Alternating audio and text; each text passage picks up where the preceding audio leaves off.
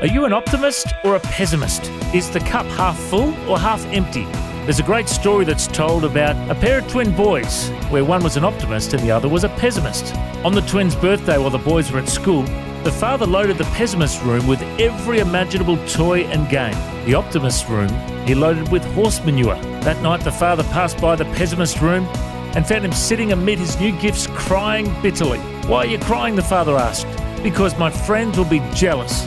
I'll have to read the instructions. I'll constantly need batteries. My toys will all get broken," answered the pessimist. Passing the optimist's room, the father found him dancing for joy and searching through the pile of manure. "What are you so happy about?" asked the father. The optimist boy replied, "Well, there's got to be a pony in here somewhere." The truth is, we get to choose what perspective we have in life. The Bible tells us in Philippians 4:8, "Whatever is true, whatever is noble, whatever is right, whatever is pure, whatever is lovely or admirable, if anything is excellent or praiseworthy, think about such things." Let's take this advice and look for the good in all things. And let's thank God for all the blessings we've received. I'm Matt Prater. For more, go to historymakers.tv.